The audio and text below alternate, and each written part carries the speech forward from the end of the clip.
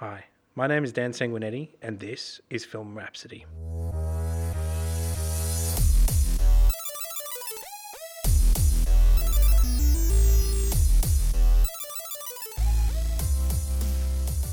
On this week's episode of Film Rhapsody, I sat down with filmmaker, animator, and Canberra film industry icon Marissa Martin. But first, I welcome back Russell to the mic to get a lowdown of another feature project that is currently in development at Sanguinetti Media.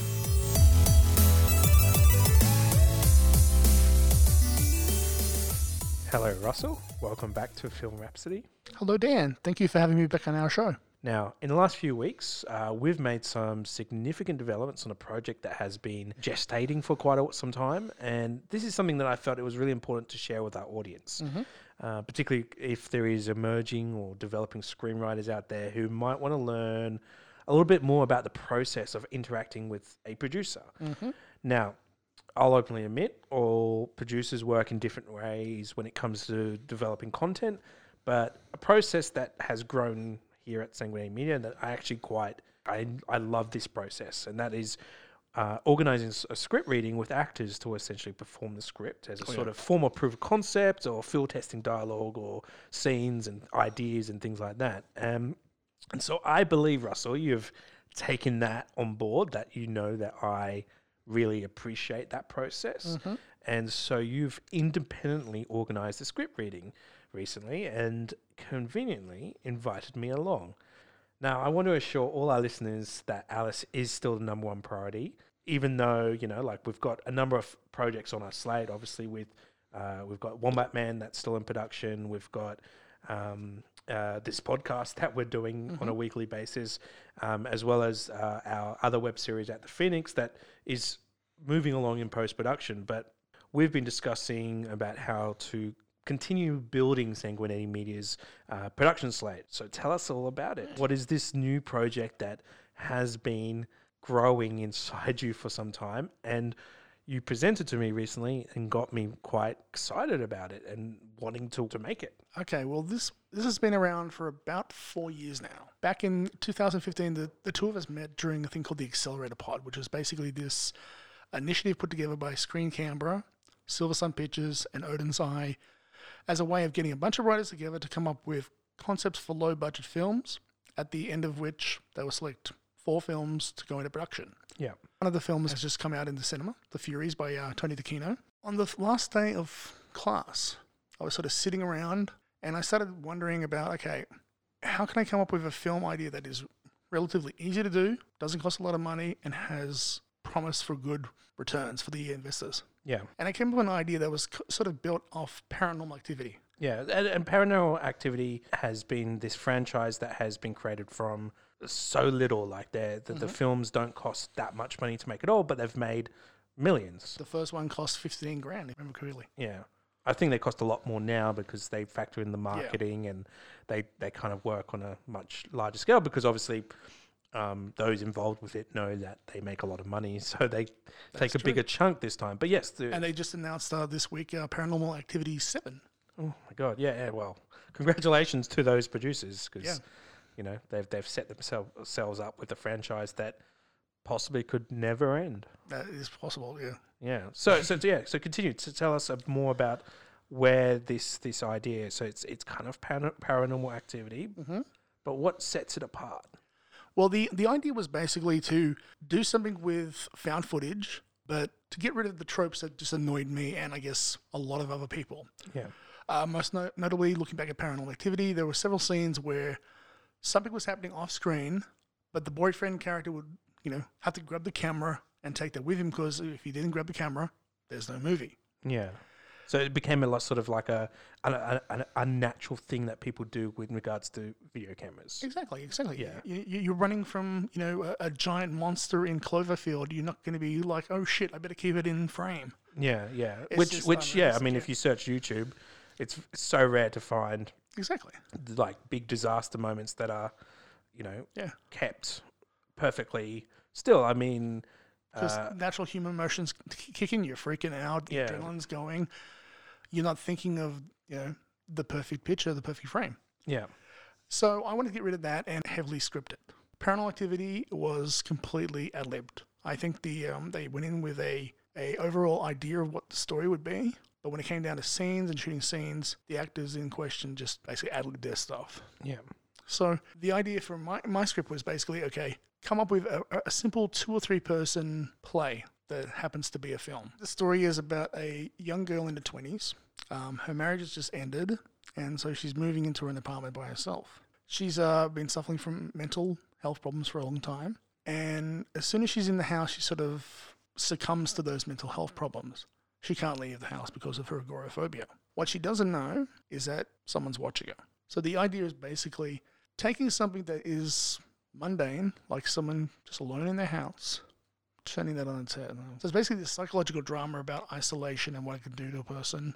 The longer you're alone, the longer you allow yourself to focus on your problems, to obsess over your fears, obsess over what happened to you, to ruminate on these problems. Now, it's something I have dealt with in the last few years, and it's something the character will deal with. And it's, I think, something that a lot of people we found with the script reading connect with, especially the young women living alone and how that can basically get to you. You showed us a video to help sort of explain what this story is about. This video you found on the internet. We're not sure if it's authentic, but I don't think that matters because what this video does makes... It's very powerful, isn't it? It's very, and it sets exactly what this film could possibly be. So what happens in this video? So basically, what happens in the video is a guy has been waking up every day to find food missing from his fridge. Yeah. He assumes that it's his girlfriend, that she's got up in the middle of the night and she's sleep eating or something like that. Yeah, and she insists. Yeah, she says, it's not at all, not me, stop blaming me, leave me alone. Yeah. So he sets up a video camera one night to film the fridge and to see what's going on. What he finds is a woman crawling down from his attic, hatch, whatever you call it, yeah. And basically helping herself to food, to watching a bit of TV, to relieving herself in his sink, and at one point even coming very close to being caught by him before she crawls back up into the crawl space and is gone. So I remember seeing this video, and I have a crawl space in my house. I'm sure you have one. I'm sure most of our listeners have one. So the idea of someone being up there in this area of the house that we don't go up to. And that there could be somebody there. Someone there. Who's watching us. And I remember seeing that video going, wow, there's a movie. It's stuck with me for 4 years. You put together the script reading so that you could essentially present the film to me so I could get a sense of what it is, because you sent me a version of the script, and I read it, but I didn't show huge enthusiasm for it. You didn't quite get it yet? I didn't quite understand what the project was, because the script on its own can only say so much. It was a process that really helped me understand some of the intricacies of the deeper story elements that you were trying to put together in the project. Tell us a bit about how you put the script reading together. Well, I approached one of our friends who's been working with us on Alice, and asked if she'd be interested in reading it. This was a 5-minute conversation that took 2 months to take place over Facebook chat. God bless her. But eventually we got it done. Yeah. She suggested a few friends, and before I know it, we had pretty much everyone involved. Yeah. At the same time, I've been talking to another one of our friends about maybe coming on as DOP. Because I guess one of the better things about you sort of not taking to it straight away is that I took it on more than I would normally do. Yeah. I've always considered myself a writer, and I was content to just be a writer. Yeah. And just let the filmmakers do their thing with me, taking your work and taking it to the next step. So you took initiative to actually go, well, I'm going to go out of my comfort zone. Yeah. I'm going to just get it done because I want to get this done. Yeah. And through that, I decided I wanted to direct it. For the most part, it's a pretty simple story. In theory, it should hopefully be reasonably simple to shoot. It's certainly not to the level of Alice. Alice is much more complicated. So I figured, okay, this is a good way for me to start testing the waters to see if I'm good at directing a film and also producing. And if you wanted to come along somewhere down the track, cool. If not, I'll just do this by myself for the first time. First and foremost, I needed to hear the script read out loud. I needed to know if the the jokes would land, if the drama worked, if certain lines that could potentially be problematic or unrealistic actually read right. And we accomplished that. Yeah, and I think the lesson that comes out of that process is that, you know, writers should embrace more than just the words on their script. Yeah. I mean, a script is great, and a script should be a blueprint, but to get things moving forward, a little bit more has to be done. Yeah. You know, yes, it's great to go off and shoot a proof of concept or some other thing, but the cheapest option is just get some actors together and say, here's a script, come along, listen to it. It's an easy and cheap way of basically getting a sense of what your film can be. And it's a process that I feel that I would encourage a lot of emerging writers to actually go out there and meet with actors to basically perform the script. Yeah. Which kind of leads to one last thing before we go and have a chat with Marissa Martin. We are planning something for this podcast for closer to Christmas. Yes, we are. A little Christmas present. What are we doing? For our Christmas episode, we're basically going to be unveiling the Alice script, or at least part of it. Yeah. We're going to be bringing in some actors. We're going to be doing a radio play of the first 14 scenes. We're going to bring it to life and give basically the audience a bit of a taste of what the movie's like. And we feel that this is an important process to essentially give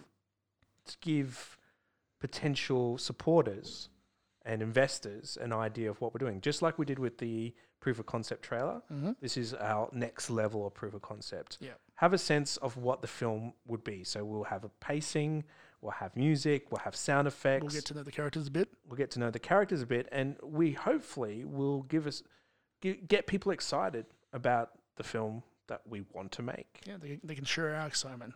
You know, we're very excited about unveiling this. We're also very terrified, but hey, what the hell? You can't sit on your writing forever. We're going to unveil and hopefully have a Christmas miracle. So stay tuned for that podcast.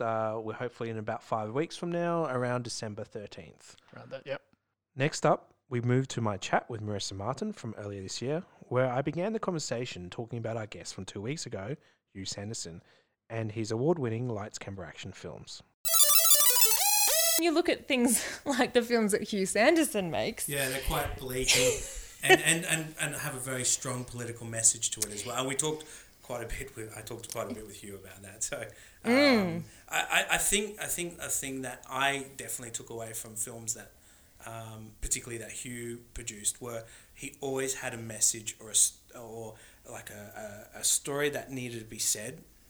He had something to say. Yeah, and I think that's why I thought his films were some of the strongest to go through. Is because he actually wanted to tell something important.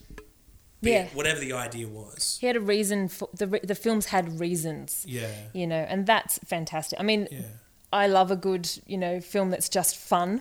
But a film that has something to say is something that will stay with you longer because you'll keep thinking about it and you'll keep mulling it over in your mind. And so Hugh's films, apart from being technically exceptional, had that in them, that they were, I don't want to say enjoyable, but they were satisfying from a viewer's point of view because they were a complete little, story. And it had something important to share. Hugh has a political mindset and he's interested in social welfare and all those sorts of things, and that's why that comes through his work. Do you get jealous that you can't make films for LCA? and we can talk about Flickerfest in a moment because I think that's a pretty exciting, important thing that we should mention. But do you feel if you were able to enter, you would be making a film every year like everyone else? I certainly would have in the first couple of years. Yeah. Absolutely. I was, when we first made it, I was a young filmmaker. I was keen to make films. I wanted opportunities like this. Absolutely. Probably for the first 10 years, I would have. Last couple of years, maybe, I'm old now, so I'm tired. But possibly because having a deadline and having a focus is really great for creativity in a lot of ways. I mean, I ran Canberra Short Film Festival for 5 years, and every year I was jealous I couldn't enter that, because that meant that was I could make a film any time during the year and submit that, whereas Lights Canberra is more intense. But, I was making films that I couldn't enter. I was making, films that I was putting a lot of effort into, a lot of money into, that were doing well all over the place but couldn't screen in Canberra. Yeah. And that's because I was running Lights Canberra Short Seasons and Canberra Short. Yeah. And that's just because no one else would. Yeah. But thankfully, Canberra Short has found its new home with Silver Sun and John Frolick, and they've managed to keep it going for many years now, which is fantastic. Yeah. Short Seasons, unfortunately, ran its course. Yeah. I don't know. Yeah, maybe I would, because it would be fun. Yeah. I know people who make films for Lights Canberra because it's fun and it's the only time they make a film and they know they've got a deadline and they're super excited, and it's just a way to do something and have it finished. Yeah. So I guess why I asked that, because I think you're a very talented filmmaker. Oh, thank you. Tegan the Vegan is one of my favourite animations.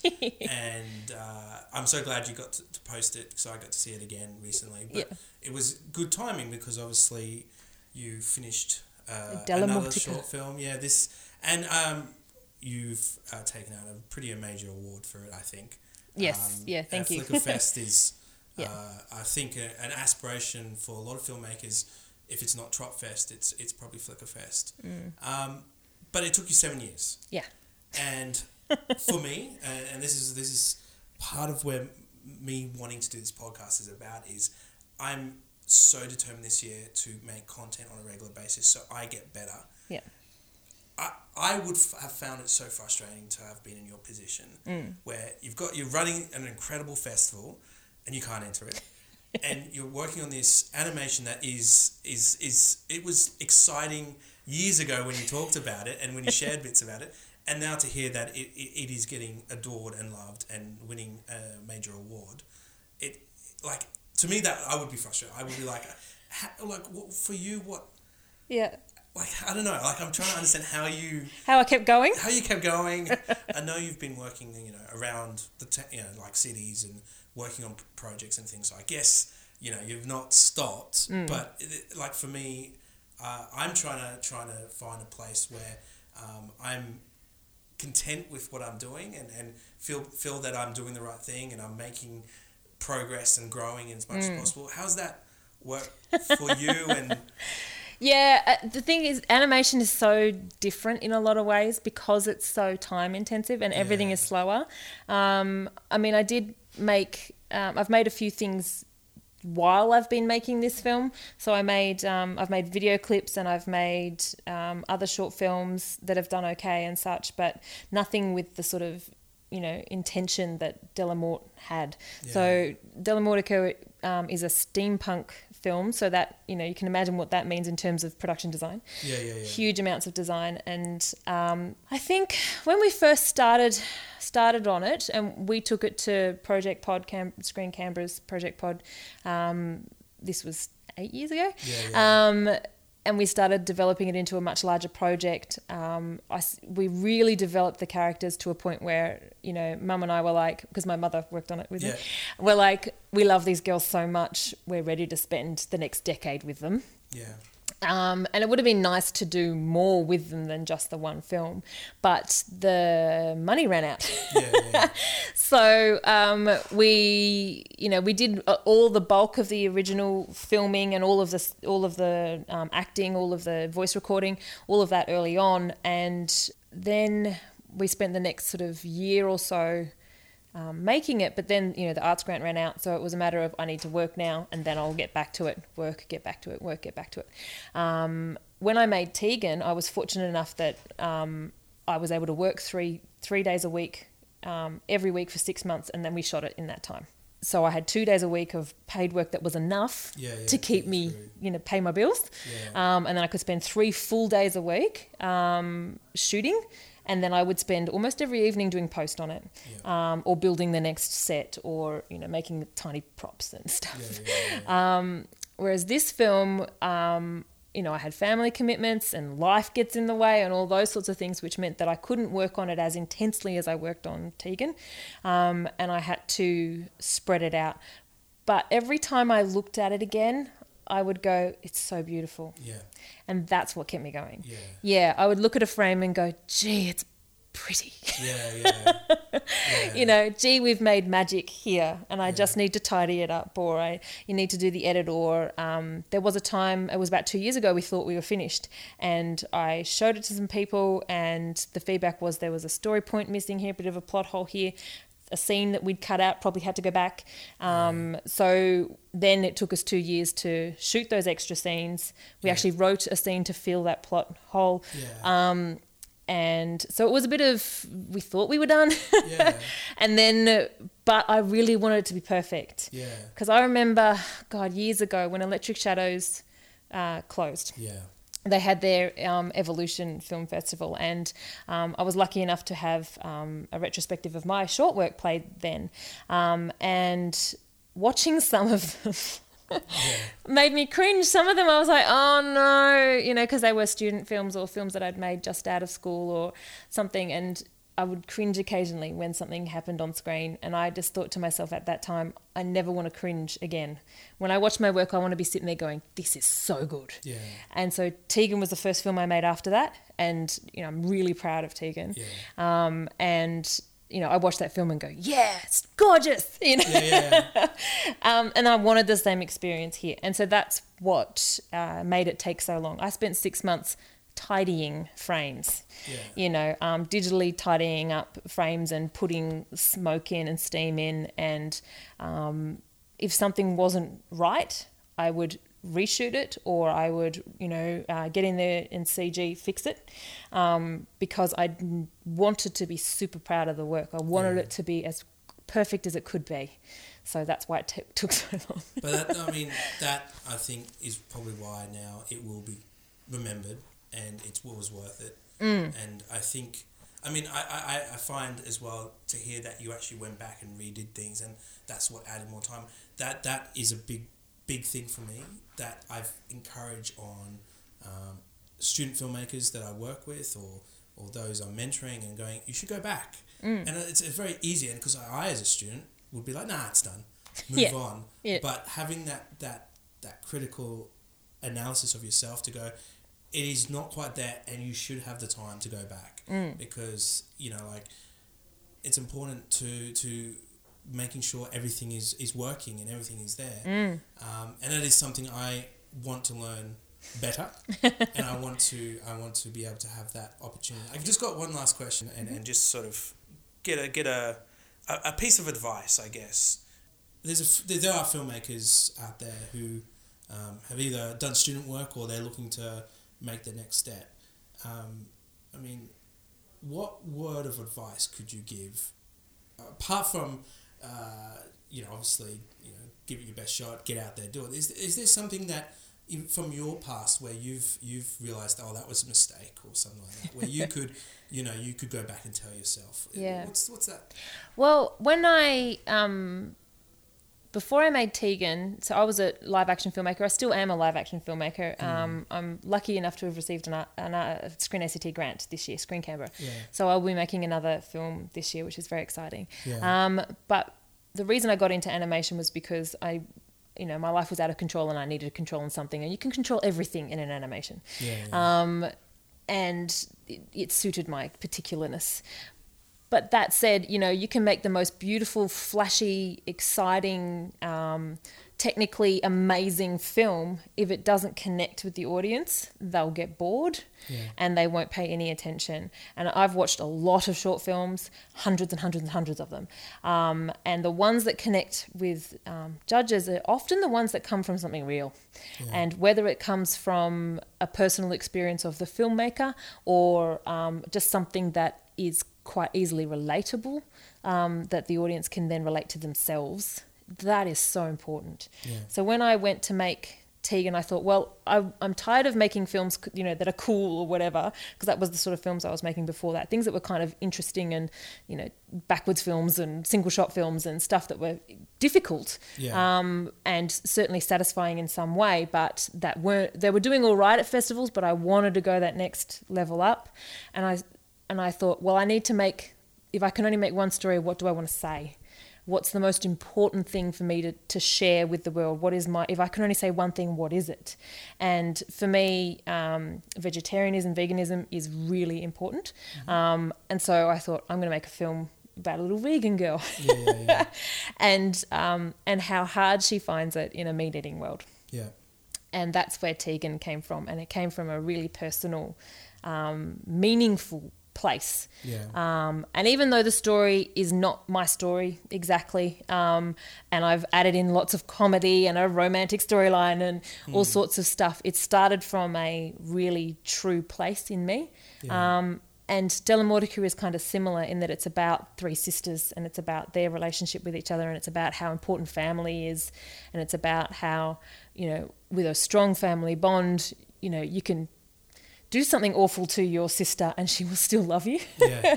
And she will still forgive you, and you'll still be able to, you know, move on together. That bond is stronger than bad behaviour, or a small amount of bad behaviour anyway. And again, I was really excited by the visual style and the style of animation, the paper cutouts and all of that, but it came back to, it's about family.